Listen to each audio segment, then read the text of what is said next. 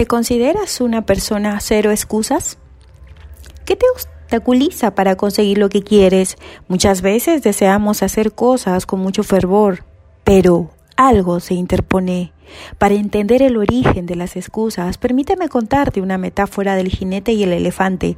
El elefante es un mamífero de grandes dimensiones, se podría decir el más grande terrestre de la Tierra. Tiene un olfato tan desarrollado y su oído puede detectar frecuencias 20 veces más bajas que el ser humano.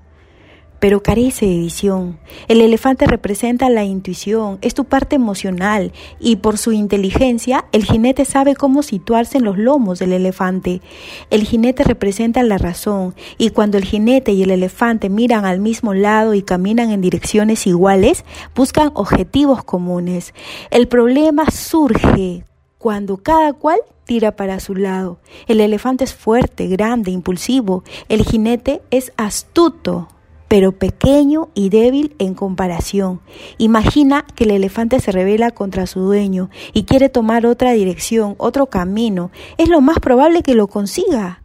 Así somos nosotros. Tenemos una lucha interna. Primero sentimos, luego razonamos. ¿Te diste cuenta que en algunas ocasiones quisiste emprender un negocio de productos y te sentiste aterrorizado? ¿Por qué? Dijiste yo nunca hice eso, ¿cómo lo haré?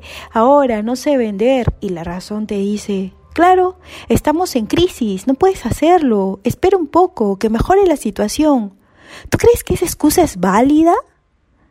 Yo te digo ahora, atrévete, toma acción, si no funciona no pierdes nada, pero ganas valor, la emoción siempre gana la razón. Ahora te digo a ti, jinete, asegúrate de llevar por buen camino a tu elefante y quítale todos los obstáculos que puedas y atrévete al cambio, porque tú puedes, tú eres esa persona de cero excusas.